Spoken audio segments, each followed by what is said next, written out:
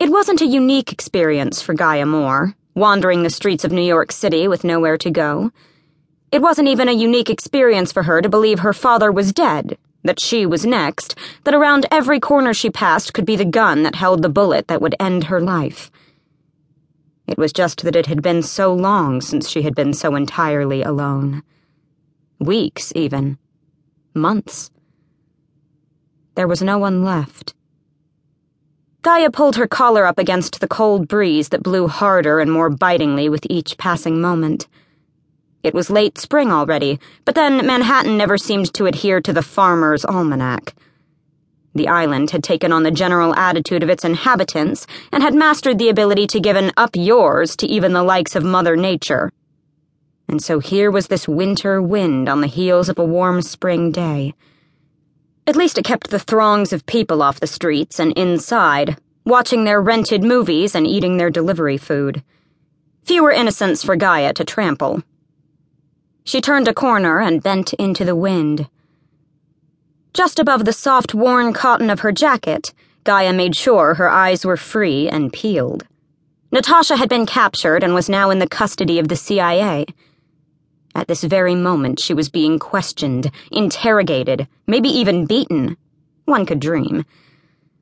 But Tatiana was still out there somewhere.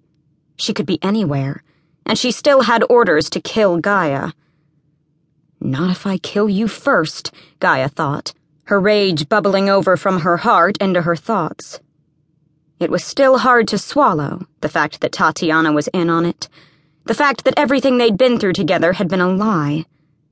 That she'd actually been snowed by a little blonde DKNY sporting fake. In the beginning, Tatiana had acted so helpless, like she didn't know how to fight, like she didn't understand the simple art of tracking someone. How many times had Gaia risked her own neck to help Tatiana?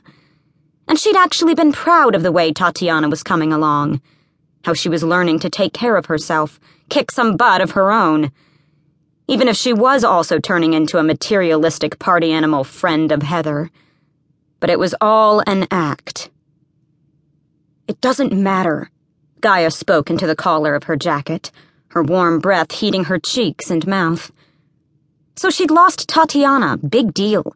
She'd lost more important people in her lifetime, much more important. And if she bumped into the girl right now, she'd kick the crap out of her first and ask questions later. One question, actually. The only one that mattered. Where is my father? Yes, Natasha had claimed that he was dead, and Gaia had no reason not to believe her. Except, of course, that everything else the woman had ever said or done had been a lie. At this point, Gaia gave her father a 50-50 chance of still being down with the breathing folk, but she was 100% sure that Tatiana knew the truth. And those were good odds to be working with. If she only knew where the hell the girl was. All alone, no place to go. All alone, no place to go. Gaia paused for a moment, taken off guard by the rambling words of the homeless man who suddenly blocked her path. He looked at her with wild, blank eyes, shaking a battered blue and white coffee cup in front of her, the piddling change inside rattling pathetically.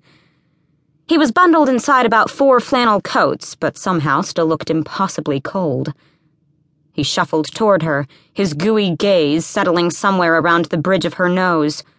All alone, no place to go. All alone, no place to go. She knew he was just one of the thousands of unlucky people who had been driven insane by a life on the streets. But for a moment, it felt like he was looking right through her skin into her heart.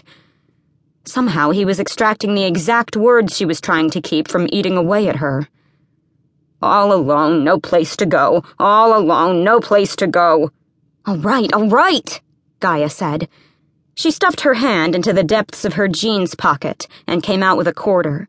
Here, she said, slapping the coin into the cup. The man didn't acknowledge it. He simply took up the refrain once more. All alone, no place to go. All alone, no place to go. Gaia started to run.